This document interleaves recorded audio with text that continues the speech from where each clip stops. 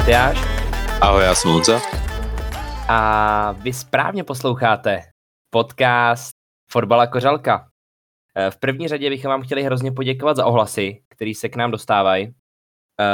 Ať už se nám slíbí třeba pivečko v nějakém podniku, anebo jenom, že nám řeknete, se vám to líbí, a bereme samozřejmě i tu konstruktivní kritiku. Vážíme si toho a bereme to v potaz a budeme se snažit samozřejmě stále a dál zlepšovat. Opravdu si to moc. Ale teďka už k tomu, proč jsme tady. Jsme tady kvůli konci skupinové části Mistrovství světa. Zhodnotíme si, jak týmy hrály ve třetím kole a jaký byl obecně jejich dojem, nebo jaký dojem zanechaly za celý turnaj. A hlavně si řekneme, co čekáme od osmifinále, protože teďka už je to rozehráno, my jsme trošku ve zpoždění a už přešlo na řadu knockout stage, konkrétně zápasy osmifinále, takže i do nich trošku zabrousíme. Jo, nemusíme jich zdržovat, jdeme dál, jdeme na to.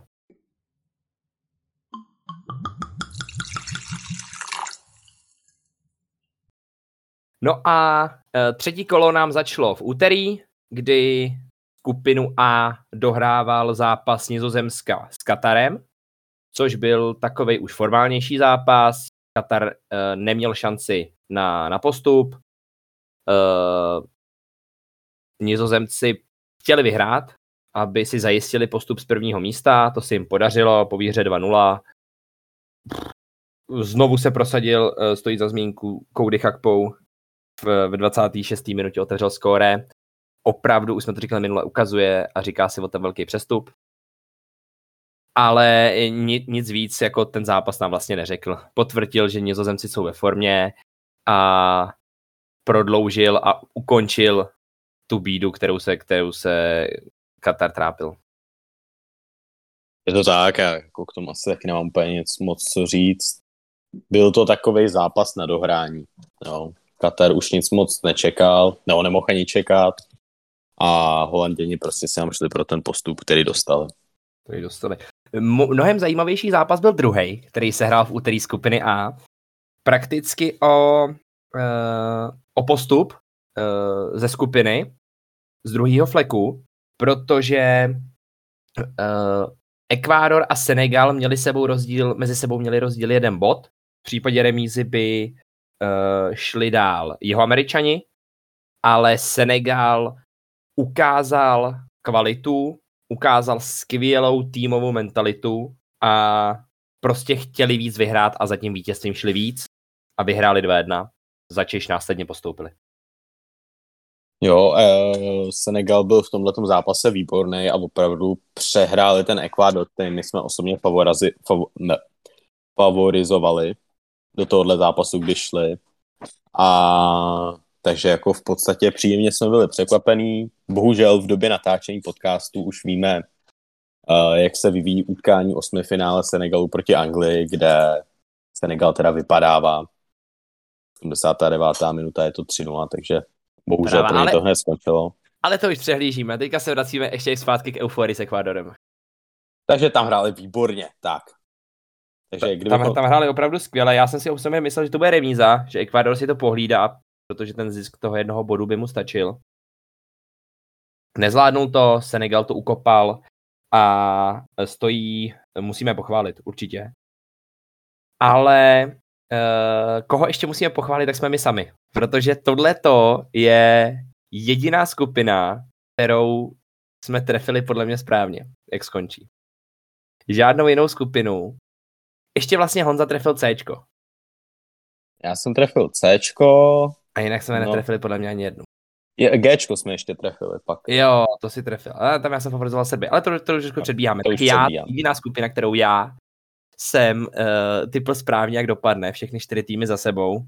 Takže se musím pochválit, protože tý chválit dneska už moc nebude. Na mou osobu. Aspoň víte, koho tady během toho podcastu víc posloucháte, jestli mě nebo Matyáše, prostě. No, tady se takovýhle pepík, ty to trefí 3krát, tam řekne nějaký náhodný 4 země a ono mu to zrovna vyjde. No ale dost ke skupině A a pojďme na skupinu B. Ta se hrála taky v úterý. Hrál tam Irán s Amerikou a Anglie s Walesem. Anglie s Walesem, tam jsme prostě předpokládali výhru Anglie. Já jsem se tam trošku bál, že budou hrát prostě, je to Southgate, takže budou hrát defenzivně, ale nakonec vyhráli, jo. Rashford tam dával 2 krásný góly, jo. Ve finále v podstatě po tom zápase se předpokládalo, že bude v základu v 8finále, kde se ale teď zjišťujeme, že se to neukázalo. A Anglie prostě hrála, ten Wales prostě neměl tam ve finále jako co dělat, prostě už ty hráči jsou za zenitem, jak Aaron Ramsey, tak Gareth Bale, jo, prostě Wales jde dolů, bohužel, ale musíme pochválit Wales, i když teda vypadnul, takže se tam vůbec dostali. Jo, to byl pro ně ten úspěch. Asi chtěli trošku, nebo doufali, že z té skupiny postoupí, protože to bylo hratelný. Nebyla to pro ně tak těžká skupina. Bylo to hratelný, ale Wales se opravdu neprezentoval dobře a zisk 1 bodu, který na šampionátu získali, se může hovořit jako úspěch, protože opravdu hráli na nulu. Hráli na to, že by neměli získat ani jeden.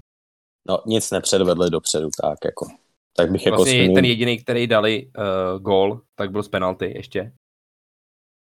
Pro kterou si bylo to naposled, co jsme. Myslím si, že to bylo naposled, co spousta z nás viděla Garetha Balea, protože ten teď, že dohrál v Americe, ten tam měl snad tu smlouvu jenom na půl roku a uvidíme, jestli ještě plánuje hrát. A uvidíme ho někde. Tam si myslím, že přijde za chviličku nějaký retire. On peněz má dost, takže si myslím, že si bude pinkat golf někam. Třeba ho potkáme na Albatrosu nebo na Líšnici. Na nějakém golfovém hřišti. No a druhý zápas, který se hrál, byl ale mnohem zajímavější. A to byl zápas Iránu proti USA, kde já jsem osobně favorizoval Irán. To jsme byli protože byl vlastně v úplně stejné situaci jako Ekvádor. Stačila mu remíza.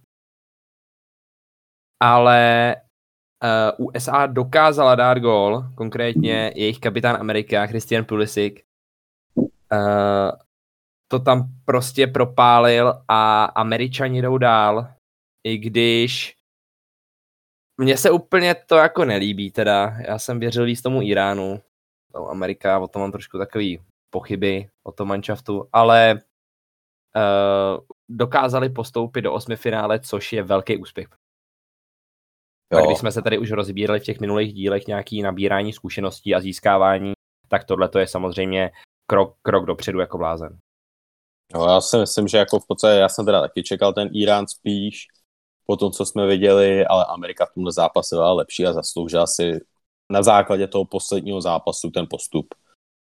No. Myslím si, že prostě ten celek je mladý a vyhráli a postoupili. Už jsme to zmiňovali v minulých dílech. Pro ně je hlavní prostě to, co přijde za ty 4 roky, když budou před tím domácím publikem. A to, že se teďka dostali aspoň do toho 8finále, je velká injekce dobrých zpráv. Dobře nabitých zkušeností. I díky tomu, že to jako dokázali, tak věřím, že za ty 4 roky můžou dojít okolo o 2 dál. Jenom kvůli tomu, že teďka postoupili. Že už budou mít opravdu ten obrovský zápas v nohách, což bude to 8finále, nebo už teďka už můžeme říct, že bylo. Takže pro ně jedině dobře. Ale nemohli jsme asi čekat, že by potom přes něj prošli. Jo. Ale to zase předbíháme. První Anglie, druhá Amerika. Pojďme na skupinu C. Ve skupině C my jsme ty zápasy teď jako docela prolítli, protože v podstatě byly tam 2 rozhodující, ale nebylo to úplně zase tak zajímavý. Ale ve skupině C jsme měli zajímavé překvapení, kde jsme měli zápas Austrálie a Dánska. A kde my jsme jako fotbal a kořelka to tipli. Honzo, já vím, že jsi na to navnaděnej na tuhletu situaci a na tuhle skupinu, ale předbíháš, přeskakuješ abecedu. My jsme teprve v Cčku a ty už nám trošku zabrušuješ do Dčka. Já vím, jsi na to nadrženej prostě na tu skupinu D, ale to vůbec nevadí. Nicméně, načali jsme Cčko, tak ho pojďme ho dojet. Ve skupině C hrála zápasy Argentina s Polskem a Mexiko se Saudskou Arábií, kdy Argentina podle předpokladu Polsko porazila a i přes úvodní blamáž se Saudy si dokázala zajistit 6 bodů a postoupit z prvního fleku. Což pro ně bylo hodně důležitý, protože kdyby to nezvládli, tak by natrefili na Francouze hnedka v 8. finále, kdyby šli z druhého. Respektive na prvního ze skupiny D, což na 99% už jako byla Francie. Ale Argentina to zvládla. Porazila Polsko a postoupila se 6 body se skorem 5-2 z prvního místa. Ale Polsko nemuselo smutnit, protože Mexiko dokázalo porazit Saudskou Arábii 2-1. Takže Arábie byla bez bodu. A Mexiko o skóre nepostoupilo právě přes Polsko. Takže Polsko i přes prohru s Argentínou 2-0 slavilo, protože si zajistili postup do 8. finále a naopak Mexičani se museli pakovat na letiště se slzami v očích. No, já si myslím, že v podstatě tyhle ty 2 zápasy, tak Mexiko tam inkasovalo takovej gól jako ze standardky v prodloužení. Ale já tuším, že oni potřebovali stejně vyhrát o 3 góly, aby měli šanci postoupit. Jestli se nemýlím.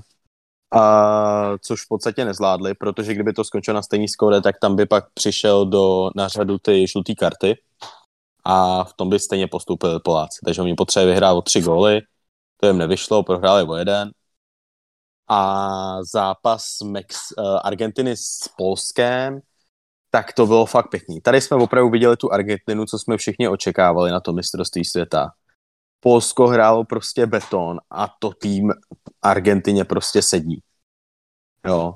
Ta Argentina opravdu ve chvíli, kdy jim dáte tohle, v podstatě tu dominanci na tom míči, tak oni tam mají prostě toho Messiho, kreativního hráče, který prostě to celý rozsekne.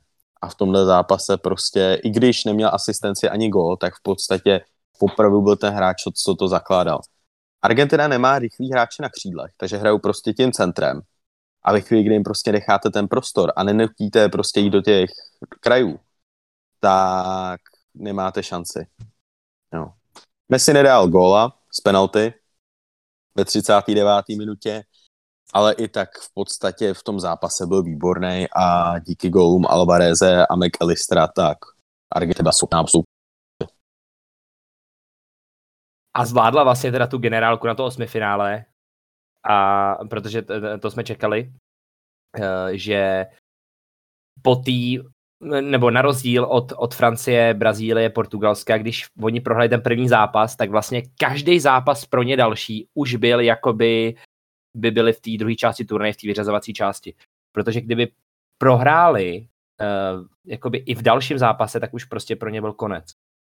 Takže Argentina to zvládla, i tuhletu nelehkou pozici. A bavili jsme se tak v tom prvním díle, že se prostě můžou stát 2 věci. Že ta první prohra se Saudy je buď může nakopnout a ještě víc stmelit, takže říct si, hele, udělali jsme prostě tyhle chyby, ale víme, kde jsou, našli jsme je a jdem dál. A nebo by se mohli úplně sesypat, což se nestalo. Myslím, že naopak semklo a možná i díky tomu, jako Argentina hraje teďka takhle dobře. Jo. Ve finále možná můžeme spekulovat o tom, že je dobře, že přišla tady ta porážka, což byl prostě jako wake-up call pro ten tým. A je to porážka v podstatě, kterou třeba ty ostatní týmy nezažily. Nebo takhle. Dostaneme se k tomu, že Francie ji zažila, ale nezažili hráči toho A týmu, třeba zrovna tady, jo. To stejný u té Anglie a opravdu to třeba té Argentině může pomoct do budoucích zápasů ve vyřazovací části. Zatím to tak vypadá. Já teda jenom ještě bych řekl, že si myslím, Honzo, musím s tebou asi nesouhlasit. Já myslím, že kdyby Mexiko vyhrálo o 2 góly, tak šlo dál. Kdyby dalo ještě 1 gól, protože by měli víc těch větší počet střelných gólů, jak jsme viděli v té skupině G, H, u Uruguaye a Koreji. Takže oni kdyby dali ještě 1 gól navíc, tak měli jakoby 3-3, Polsko by mělo 2-2, takže si myslím, že by postoupili. Tak, ale tak se nestalo. A dál šel tým složený okolo Roberta Lewandowského. Je to tak. No a teďka, Honzíku, můžeme už konečně na tu skupinu D? Ano, jak jsem již avizoval skupinu D, kterou jsem si spletl se skupinou C, tak tady jsme měli 2 krásný zápasy. Prvním z nich byl zápas Austrálie s Dánskem, na který my jsme se tak trošku těšili, protože jsme typovali tu Austrálii na postup. Protože to Dánsko v prvních 2 zápasech opravdu nevypadalo dobře. A Austrálie to potvrdila díky své výhře 1-0, díky golu. A opravdu jako Dánsko nemělo na to postoupit. Jo, nebylo to vůbec to Dánsko, na který si pamatujeme. Ten tým neměl hlavu a patu, dopředu to prostě nešlo. Jo. Eriksen to tam musel hrát v podstatě hloubš v tom zápase, než hraje normálně v dánské reprezentaci, protože prostě Dáni neměli jak propojit tu obranu s útokem. Neměli v podstatě třeba, jak má Španělsko, toho Busquetse, toho hráče, který prostě posune ten balón a Eriksen to musel hrát a v tom případě nebyl vepředu, aby byl tak kreativní. A Australani trošku se štěstím zvládli ten zápas a vyhráli a postoupili z té skupiny na úkor Dánů. Dánsko úplně ztracení na celém turnaji. Honza správně říkal, my jsme to před tím posledním kolem už ani si nemysleli, že postoupí, protože hráli celý ten turnaj otřesně. Vůbec to nebylo to Dánsko, který já jsem tady v tom preview úplně úvodním říkal, že proti tomu manšaftu nechcete hrát, že jsou silní, jdou do těla, mají tam ty lídry. Vůbec jsem to neviděl. Scházela mi tam absence nějakého koncového hráče. To si myslím, že na to Dánsko jako vyhořelo. Martin Braithwaite to prostě není. A ten hráč tam nebyl. Někdo, kdo by tam dotlačil gól, když si to vezmeme jako Dánsko-Tunisko 0-0, pak dali teda 1 gól, vlastně 1-1 za celý jejich šampionát proti Francii, který ale stejně nic neřešil, protože prohráli. Navíc ho dal Andrea Christensen, stoper. V posledním zápase proti Austrálii znovu 0, která svítila na počtu jejich střelných gólů. Takže Dánsko opravdu velký propadá. Skončili na 4. místě. No, proč skončili na 4. místě, Matejáši? Tak kromě toho, že to jsou diletanti, tak skončili na 4. místě i proto, že Francie, která, už jsem to říkal před chviličkou, na 99% měla zajištěný postup z 1. místa. Muselo by se stát, že Austrálie by vyhrála o 5 gólů nad tím Dánskem, tuším. Se vyhrálo 5-0. Myslím, si dobře počítám. No, prostě úplnou jako bambiliardu by museli dát. A Francie teda nastoupila do zápasu s Tuniskem s... Nevím, jestli B tým je správný označení, protože tam jsou hvězdy jako kráva. Ale není to francouzský A tým. Prostě v jakýmkoliv jiným by asi hráli základ, tak říká všichni. Ale prostě Kingsley Coman, Disasi, Kamavinga hráli tady jako v úzovkách, jak říkám to Bčko, a prohráli s Tuniskem 1-0. Takže Tunisko si zajistil 3 body, díky kterým nakonec přeskočilo ještě ty Dány. Stejně jim to nestačilo na postup a v podstatě kromě toho, jakože hráli B tým, tak hráli hráče dost mimo pozici. Kamavinga, který je spíš takový prostě box-to-box záložník, tak si zahrál po životě pozici levýho obránce. A vzhledem k výsledku, tak úplně to není od levej obránce. No. Ale v podstatě, kdybych tady se na něco kouknul, tak je to, že i když v podstatě postavili B tým, tak když se koukne na stoperskou dvojici Konaté Varan, tak to rozhodně není stoperská dvojice B týmu, jako za mě. To ne. No, vlastně Didier Deschamps s tím konkrétně s tím Varanem měl takový ty plány, jak on je po zranění, tak už vlastně po druhý ho vystřídal v té 60. minutě. Předtím proti Dánům se to stalo taky, že Varan střídal, což je docela nezvyklý, že se střídá stoper jako ve vyhraném zápase, respektive, že ho tam dáte s tím, že ho prostě v 60. vystřídáte. Ale stejně jako Konaté, ten Varan, i kdyby tam jako hrál jiný stoper, už Koundé, Upamecano, je tam Saliba. Z těch stoperů jsem jako velmi špatně říká, kdo je jako Bčkovej. No, v podstatě já jsem, že toho Varana tam dával, aby v podstatě se rozehrál na tu vyřazovací část, jo. Protože on podle mě nehrál, teď bych kecal, podle nehrál v tom prvním zápase vůbec. V prvním zápase nehrál, to máš pravdu. A ve druhém podle mě taky Už střídal. hrál, to právě střídal v té 60. a tady to udělal Didier Deschamps úplně stejně. No. Takže tady byl jasný záměr v podstatě dát Varanovi nějaký rozehrání, aby ho mohl hrát v základu ve vyřazovací části, protože Rafael Varane furt patří mezi ty nejlepší z nich, za mě. Z těch stoperů francouzských. Je to 3krát vítěz ligy mistrů, byl ten jeden ze 2 hlavních stoperů, když to vyhráli před 4 lety. Didier Deschamps ho zná, sází na něj, ví, že se na něj může spolehnout a i přes zranění nebo přes spekulace, že by nemusel jet na ten šampionát, mu dává šanci. Jo. A oplácí mu to mincí. Teda tady v tomhle zápase úplně ne, ale tak. No. Takže Francie překvapila výběrem základní sestavy. Litujeme sázkařů, který na ten zápas vsadili den předem třeba už. Že Francie vyhraje o 10 gólů v tomhle zápase. Já jsem dal, že vyhraje Francie o 3 góly, a když jsem to viděl, o 2 možná jenom. Dal jsem s Francii s nějakým handicapem, ještě předtím, než byly zveřejněný sestavy, a když jsem je viděl, tak jsem říkal, že jsem prdeli. Takže skupina D, Francie, první, Austrálie, druhá.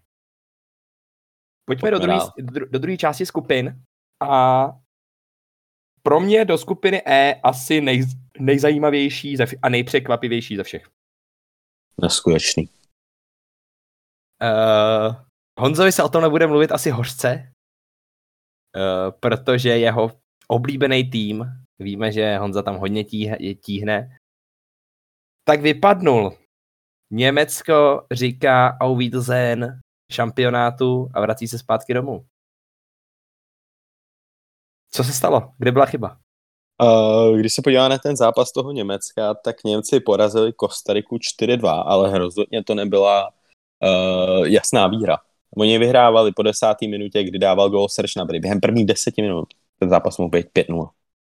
Jo. Ten zápas mohl být 5-0 a třeba ve finále to mohlo skončit, že by vyhráli 10-0 a v tom případě by postoupili. Za chvilku bychom zjistili. Ale opravdu jako ukázala se mezera za sestavě Německa, že prostě není tam ten zakončovatel, není tam ten hrotový útočník. V tomhle zápase jsme měli na hrotu, mohli vidět Müllera a bohužel, jak to říkám, celou tu základní skupinu, tak ten hráč tam nemá co dělat. Neuer, hroznej v tomhle zápase, jo. Dá se říct, že mu zachoval góly Kostariky a to stejný Niklas Zula. Na druhou stranu ve finále vyhráli 4-2, jo. Dobrý zápas od nich, zvládli ho i přesto, že ta Kostarika v jednu chvíli vedla 2-1, ale ve finále prostě nestačilo to. A proč to nestačilo, Matyáši? Já jsem tě chtěl vlastně doplnit, jak jsi říkal, že tam chyběla, nebo byla tam absence toho hrotového golového útočníka. Já jsem tam těch absencí viděl víc, ale dobře jsi už je řekl. Tragický výkon Neuera, Niklas Zíle, celý šampionát se nepotkával s dobrým výkonem.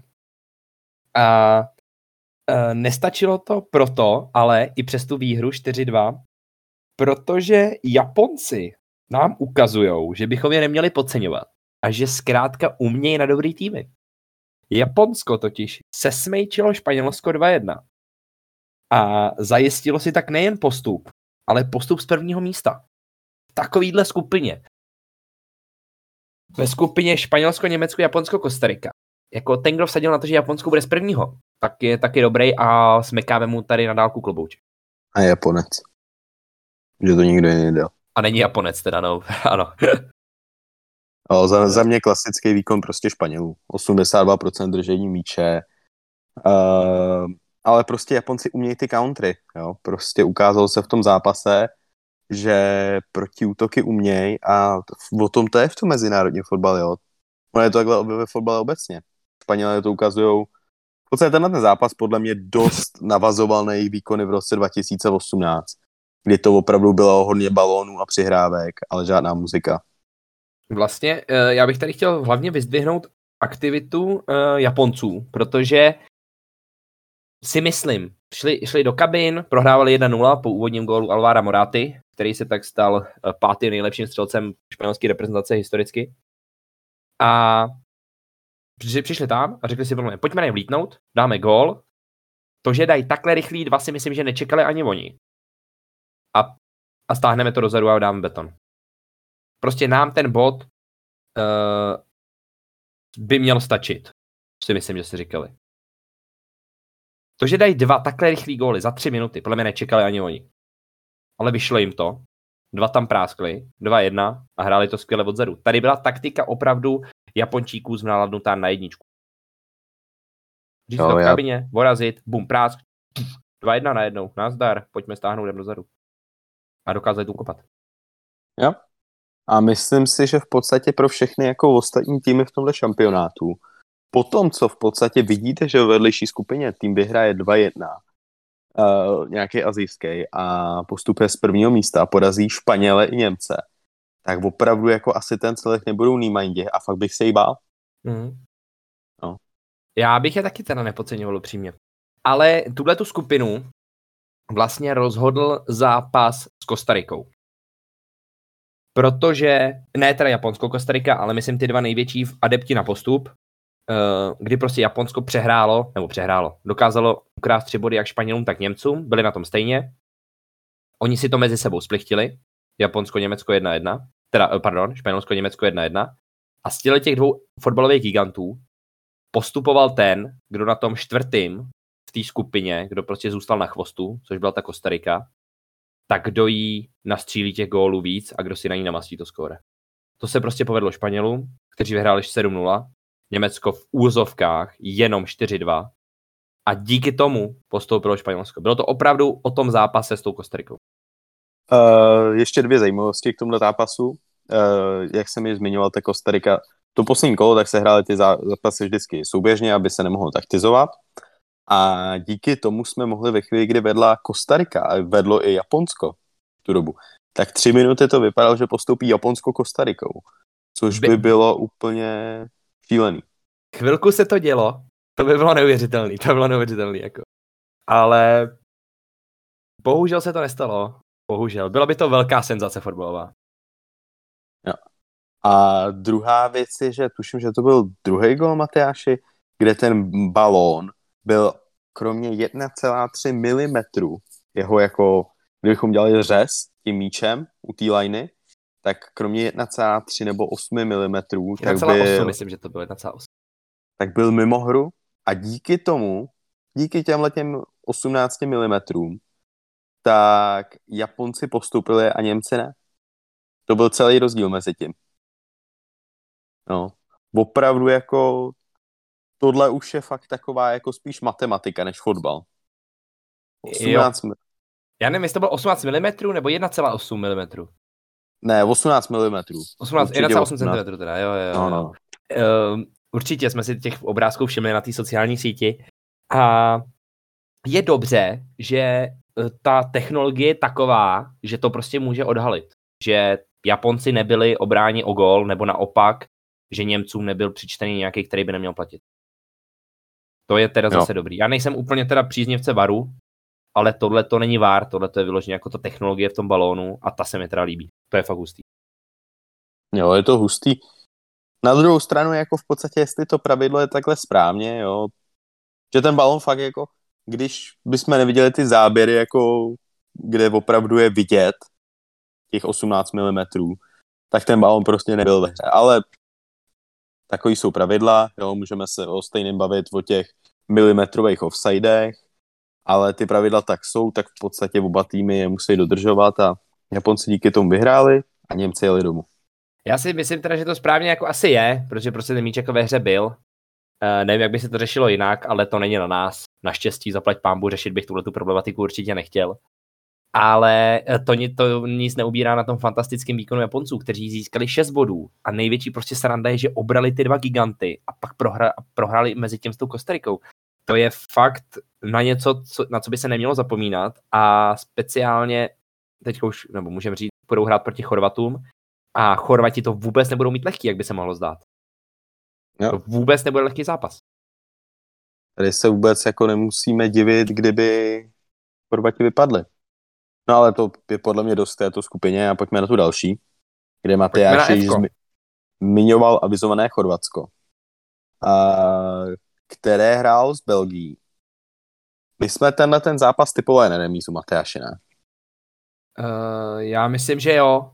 Jo, tady jsme říkali, že bude remíza. A myslím si, že jsme dokonce říkali 0-0. Jo. V podstatě dalo se to očekávat. Na druhou stranu nebýt neschopnosti Lukaka, tak ten zápas ta Belgie klidně mohla vyhrát a klidně mohlo být všechno ještě úplně jinak. Belgie, kdyby ten zápas vyhrála, tak postoupila na úkor Chorvatů. A opravdu za tohle si může Lukaku. Může za tohle, jo, Mertens tam měl taky jednu vyloženku, jo, Belgie by opravdu v tomhletom zápase byla za mě lepší. Ale ve finále to skončilo 0-0, jo. Můžeme mluvit o tom, jako že Lukaku v podstatě je po zranění, jo, nedalo se to od něj očekávat, Mertens už hraje v Turecku, ale zápas skončil 0-0 a Belgie jela domů. Belgie jela domů po taky ne vůbec přesvědčivých výkonech. My jsme to teda typovali, nebo říkali jsme, že Belgie bude propadák. Byť i přesto jsme trošku alibisticky jí dali na to druhé místo, abychom si to jako když tak teda pojistili, nebo něco, nebo jak to říct jinak. Ale to, že skončila třetí a mimo postup do osmifinále nás opravdu vůbec nepřekvapuje. A je to spravedlivý. Je to spravedlivý. Belgie prostě na to neměla. Jo, myslím, že to vystihuje to, že De Bruyne, tuším, že po prvním po druhém zápase dával ten rozhovor, kde říkal, že už jsou moc starý. Prostě hnedka po prvním to bylo, myslím. Prvním, no. A vyrojili se po tomhle posledním zápase, kde Belgie vypadla zprávy o tom, že 5 hráčů národního týmu Belgie neletělo s nároďákem zpátky do Belgie a letělo samo. Že ten tým je rozhádaný a je to opravdu konec Belgie. Úplnej. No. Že De Bruyne s Courtoisem se nebaví už několik let, tak to je známý. Ale opravdu ten tým asi se úplně rozpad. Trenér Martinez hned po zápase rezignoval na svoji funkci a Belgie se tím pádem ocitává bez trenéra a opravdu úplný kolaps na tomto mistrovství od tohoto giganta, který byl semifinalista na minulém mistrovství světa. Tam prostě Belgie opravdu měla tu jako jednu, nemůžu říct zlatou generaci, ale jako skvělou. Tam byli opravdu hráči jako kráva, ale ty už teďka nejsou ve formě a nejsou v primu. Prostě Belgie měla šanci všechno na jednu kartu, all-in, hrát vabank na mistrovství světa 2018. Eden Hazard v prime, KDB vlastně stále dobrý výkony, Courtois, který byl skvělej, ten je teda skvělej teď, a Lukaku taky byl ve formě teďka po zranění, Mertens byl mnohem mladší, Axel Witsel taky mladší a stopeři obrana, o tom se vůbec nemusíme bavit. A jak právě řekl, ten tým je úplně jako v prdeli, tým je v prdeli. No a to je dost k Belgii a Chorvati, i když teda remizovali, tak stejně neskončili první. Skončili druhý a skončili druhý kvůli tomu, že Maroko porazil Kanadu 2-1. Hráči Maroka skórovali všechny 3 góly v zápase, protože ten gól na snížení ve 40. minutě byl vlastní. Já jsem ten zápas úplně neviděl, ale viděl jsem ty bejvalí toho Maroka a opravdu mě nepřekvapuje jejich postup. Postup z prvního místa mě překvapuje, ale jejich postup mě vůbec nepřekvapuje. Já s tebou musím souhlasit, Honzíku, protože Maroko hraje opravdu skvěle.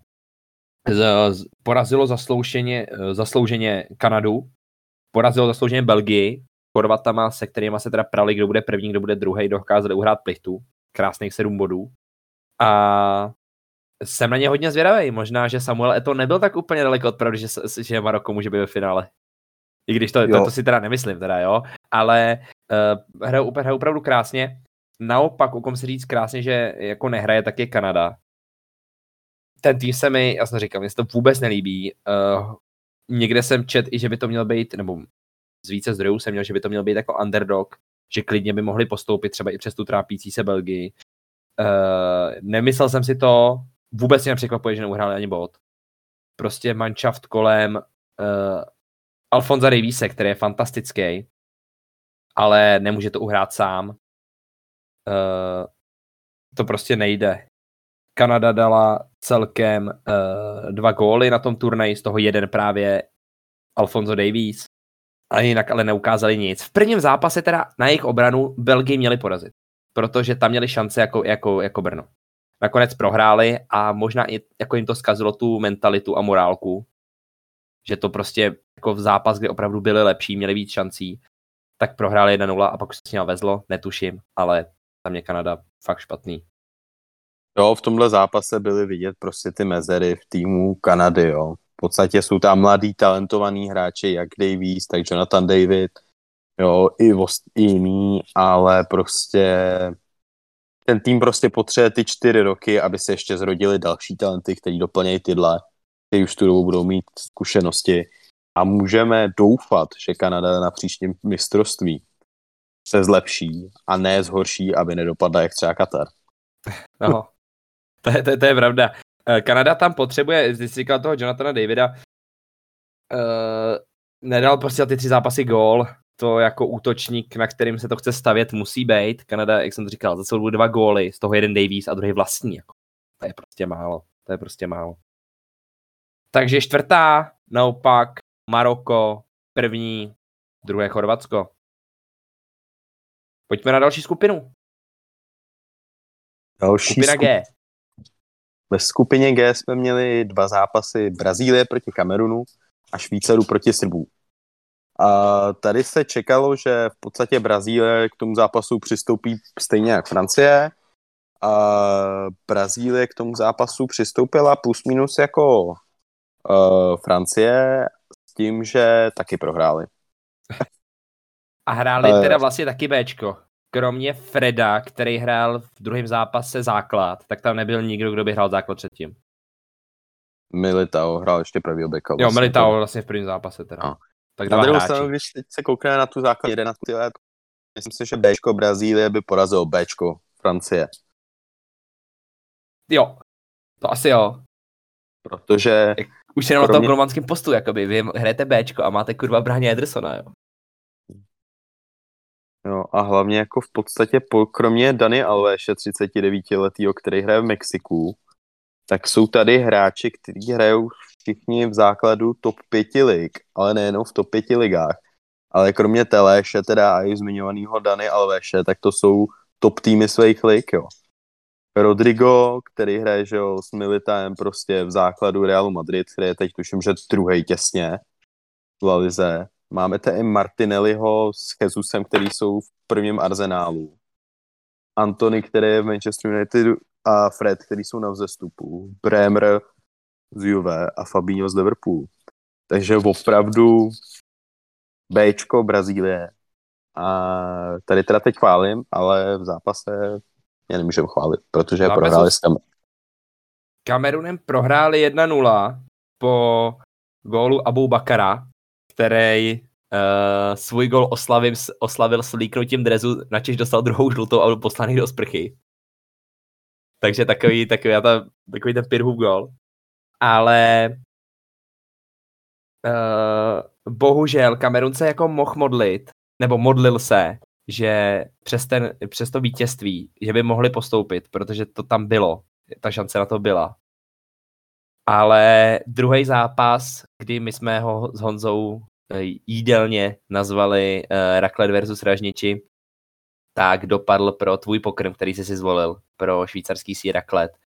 A Srbové si můžou jít Ražniči maximálně, tak letět baště domů. Jo, k tomuhle zápasu prostě jsem sice tipnul správně výsledek, ale vůbec jsme netipli skóre. My jsme tipovali, já jsem to Matejášovi říkal, během týdne, že buď to skončí 0-0, nebo 1-0 pro Švýcarsko. Švýcarsko teda ve finále vyhrálo o 1 gól a měli jsme 5 gólů v tomhle zápase. A ten zápas byl opravdu na jednu na druhou stranu a nevěděli jste prostě jako, kdo vyhraje. Bylo tam 1-0 vedli Švýcaři, pak Srbové 2-1 a nakonec teda dokázali vyhrát Švýcaři 3-2. Zklamání pro výběr Srbů, ale myslím si, že se ukázali a byl to opravdu boj do poslední chvíle. A kdyby postoupil jakýkoliv z těch 2 týmů, tak v podstatě se nezlobíme. No. Kvalitní celky, ale mohl postoupit jenom jeden z nich a bylo to již avizované Švýcarsko. Mě teda ty Srbové trošku zklamali. Já jsem to opravdu čekal, že to dají, protože ten tým je nesmírně kvalitní. Mají tam skvělý hráče. I hráče, kteří mají formu. Ať už je to Milinkovič-Savič, ať už je to Mitrovič. Čekal jsem Kostič. Čekal jsem, že fakt uhrajou jako víc než 1 bod. Ten je hodně smutný. Ale neměli na to, no. Prostě velmi těžká skupina. troufám si říct, že tohle to byla skupina smrti na tom turnaji. Tady byly podle mě nejkvalitnější celky a byla nejvíc vyrovnaná ze všech. Nebo Honzo, nemyslíš si to? Myslíš, že tam byla nějaká jiná? Já bych teda to spíš přisoudil té skupině C, kde bylo to Polsko, Argentina a Mexiko. Tam si myslím, že jako Mexiko s Polskem za mě, no, ne. Mexiko, Polsko, ten Kamerun velmi kvalitní, Srbsko taky, Švýcaři. Protože v prvním ročníku té ligy národů došli daleko, jestli se nepletu. Nebo nejkvalitnější. Myslel jsem to tak, že prostě tady mohl postoupit kdokoliv z toho druhého místa. To ve skupině C není, protože prostě jsem si i ani po prvním zápase myslel, že nemůžou postoupit Saudi, i když vyhráli.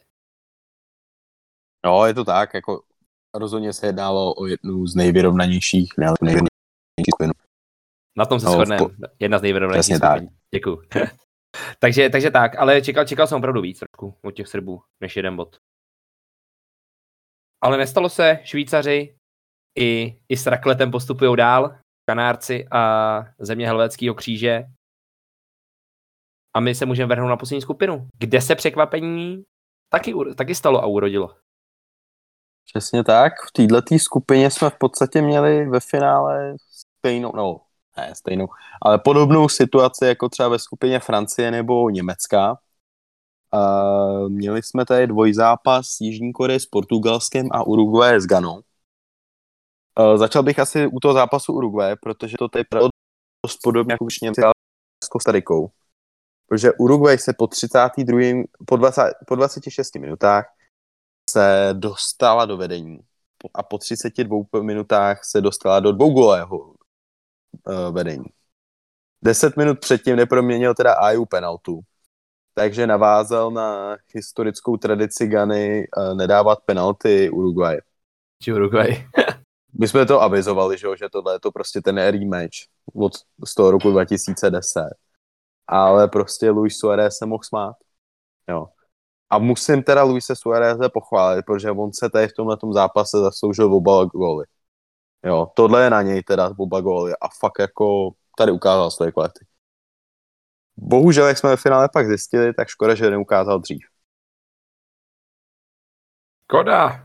Uruguay sice vyhrála, ty šance na postup byly víc než velký, protože si myslím, že se nečekalo, že by Jižní Korea porazila v tom druhém a posledním zápase Portugalsko. Poslední zápase, který rozebíráme. Ale ta senzace se opravdu stala.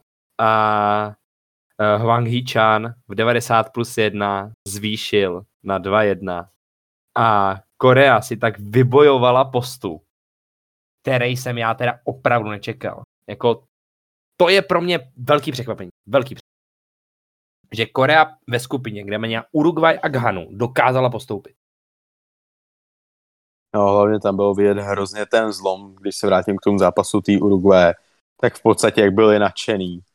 A pak se postupně všichni na tom hřiště dozvěděli o tom gólu té Koreje a že jsou prdeli. Korea postoupila jenom díky losu. Díky tomu, že Korea byl poslední tým, který hrál s Portugalskem, tak díky tomu postoupili. Kdyby to měli obráceně, tak prostě nepostoupili. Kdyby proti tomu poslednímu hrála Ghana a Korea přišla na řadu dřív, nebo pod skalpel těch Portugalců, tak prostě nepostoupili. Ale měli štěstí na los, prostě hráli s nimi poslední. Navíc ještě v moment, kdy Portugalsko mělo jistý postup z prvního místa, měli 6 bodů. Velký štěstí pro ně, ale o tom to je ten fotbal. A taky v té trošku okleštěné sestavě Portugalců mě prostě přehráli, no. Jo, opravdu okleštěná na hrotu musel hrát Ronaldo.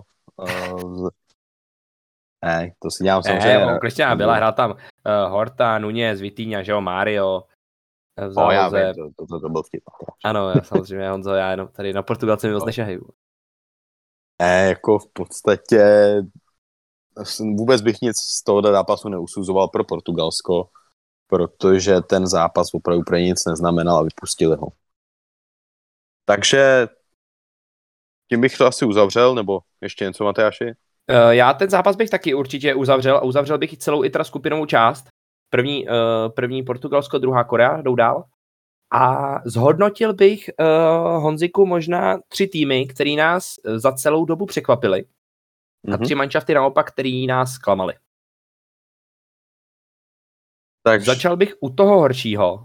U toho, z čeho jsme byli smutní. Už jsme to trošku nakousli, teďka jsme to všechno projeli. Ale za mě velký zklamání, asi největší, který tam je, tak je prostě nepostup Německa. No. Čekal jsem jasně mnohem víc. I když Japonci třeba jako můžeme se bavit o tom, že hráli dobře, tak Německo prostě mělo postoupit z téhle skupiny. Takže to je za mě velký zklamání. Němců je to prostě daný tím, že nemají hrotovýho útočníka. Kdyby měl hrotový útočník, tak můžeme polemizovat v tom, že v prvním zápase by Japonsko jasně porazili, že v prvním poločase mohli dát 4-5 gólů tenkrát a že třeba proti těm Španělům by ve finále taky spadlo víc gólů. Jo. Na druhou stranu osobní výkony Müllera, Zuleho ve finále i teda bohužel musím zanit Neuera, tak prostě odepsali. Jo. Je tam prostě pár pozic, který potřebují doplnit na ty další 2 roky. A od Němců teda, když se s ním loučíme, už se k ním nebudeme vracet v našem podcastu po zbytek šampionů, tak bych opravdu vyzdvihnul toho Musialu, protože to byl jako jediný hráč, který fakt se mi jako líbil z toho týmu. Jo. Souhlasím, hrál krásně. A já si myslím, že spíš nadšení z turnaje nebo kompletní zhodnocení celého World Cupu lze charakterizovat fotka Kaje Havertze po zápase s Kostarikou, kdy dostal Man of the Match trofej. Tak jak se tam tváří, tak to je asi názor všech německých příznivců fotbalových. Najděte si někde na internetu, je to opravdu smutný pohled. Jo, je to tak. Další druhý tým, který nás zklamal, nebo ještě jestli máš něco k Německu? Ne. Můžeš. Druhý tým, který nás zklamal a můžu myslím hovořit za oba, tak je to Dánsko. Ve 3 zápasech 1 gól, 1 bod. Ve skupině, kde měli Austrálii a Tunisko, když jsme se tady bavili, že třeba to Srbsko mělo jako to těžký, měli tam Kamerun, měli tam Švýcarsko, tak jako Austrálie, Tunisko fakt měl semifinalista z loňského Eura porazit. No. A Dáni je tam v podstatě to úplně to stejný jako u toho Německa, prostě útok. Ale těm chybí absolutně. Těm absolutně. Jako tam to je opravdu hrůza. Tam opravdu jako by se měli zamyslet v mládežnických kategoriích, ať by že prostě potřebují útočníky. Musí vychovávat nový útočníky. No a kdo je ten třetí tým? Poslední tým, který nás zklamal, tak je teďka na konci našeho dílu zmíněná Uruguay. Protože taky ve skupině, kde je Jižní Korea a veškerá čest Ghaně, ale jako Uruguay má mnohem kvalitnější manšaft, tak taky měli postoupit prostě. Měli postoupit z druhého fleku. Takže Uruguay mě taky zklamal. Tady sice mají útočníky, ale Darwin Núñez měl dnes hrozný šampionát. Hrozný 3 zápasy, nic. Jo, Cavani, nic. A v podstatě Suárez, kromě toho posledního zápasu, taky nic moc nepředvedl. Takže v podstatě Uruguay zaslouženě odjíždí z tohohle šampionátu. No a teďka pojďme na tu světlejší stránku. Ty 3 manšafty, které nás naopak překvapily, nebo asi ne, že splnili očekávání, ale dal bych teda týmy, které nás překvapily. Mm-hmm. Tak jestli to můžu otevřít, tak pro mě překvapení určitě Austrálie. No. Ze skupiny D hodně jim pomohla blamáž, se kterou se potýkali již zmínění Dánové, protože jako Dánsko hrozný a Austrálie to dokázal využít. Nakonec si tam ještě nasadili fíka a mají 6 bodů. To není jako, že by si to uhráli na nějaký 4 a nějaký skóre. Prostě 6 bodů, to se postupuje vždycky. Jo, a ani v tom zápase, který prohráli s Frantíkama, tak v podstatě byli schopni jim dát gól. Hned v těch prvních 10 minutách. Ve finále teda prohrál 4-1, ale nevypadali zas tak špatně z začátku toho zápasu proti nim. A Frantíci jsou prostě bývalí mistři světa, nebo furt mistři světa, než bude novej. Takže Austrálie je jednoznačně jedno z největších překvapení. Druhý tým, velký překvapení, Japonsko. Prostě porazili dva fotbalový giganty světový, 2 velmoci, 6 bodů od nich si pobrali. Nakonec teda prohráli s tou Kostarikou, ale jako vůbec si to nemusí mrzet. A zaslouženě postupují z prvního místa, už jsem to u nich říkal. Taktika, tady prostě zvítězili na taktiku. Yep. Skvěle zvládnuta. Je to tak a v dalším zápase půjdou na ty Chorvaty a vůbec bych se jako nedivil, kdyby postoupili.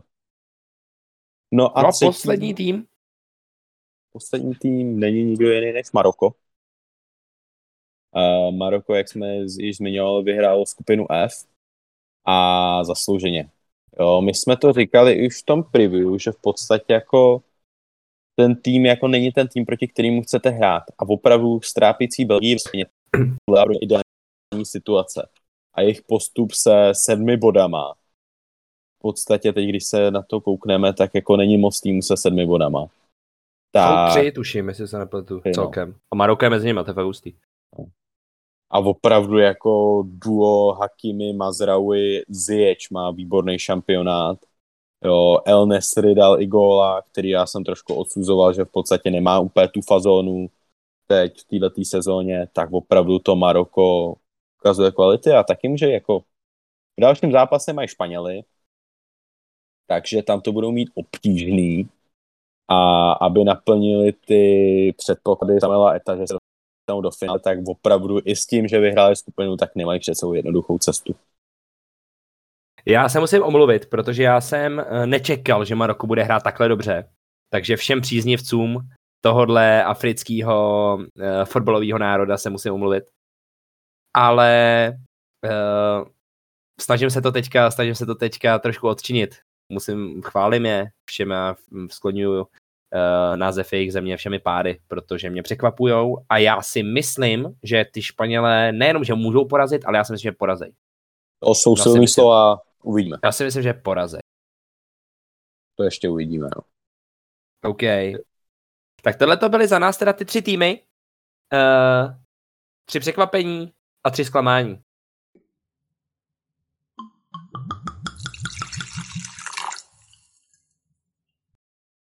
Tak tohle to za nás byla teda skupinová část a třetí kolo.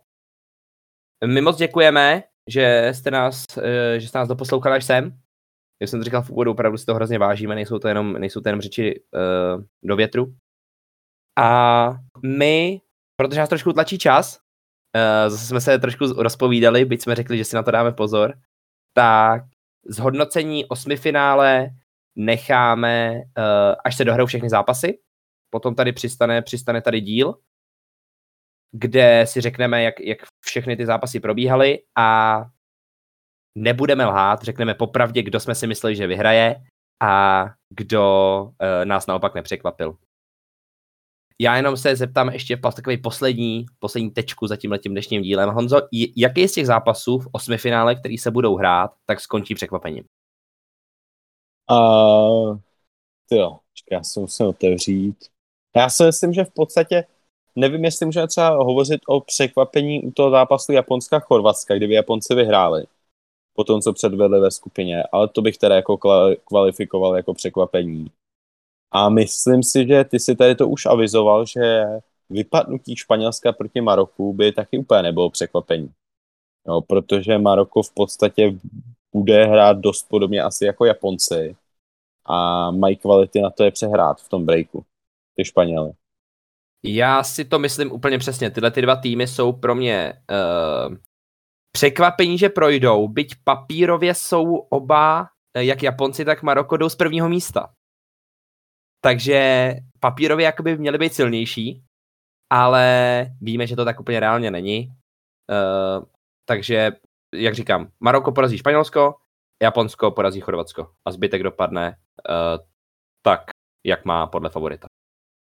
Ještě možná teda jako nakonec zmínil ty Švýcaři s těma Portugalcema, že ty Švýcaři jsou těžký soupeř, jo. Viděli jsme to o tom Euru, kde vyřadili Frantíky, takže tam bych jako ještě, já vím, že ty máš rád Portugalce, ale fakt jako Portugalsák jsem kurva opatrný. Tam se trošku bojím, já se to i jako fanoušek jako Portugalska bojím, ale myslím si, že tam je to jasný, tam to prostě CR se pověsí do vzduchu a dá tam hlavičkou gól, protože ho nikdo neubrání. No ale to se dozvíme a my vám to zanalyzujeme v dalším díle, který tady bude pravděpodobně ve středu nebo ve čtvrtek, to ještě uvidíme. Ale děkujeme, jak jsme říkali dvakrát, že nás posloucháte a budeme se na vás těšit u dalšího dílu. Naslyšenou. Děkujeme moc a příště naslyšenou.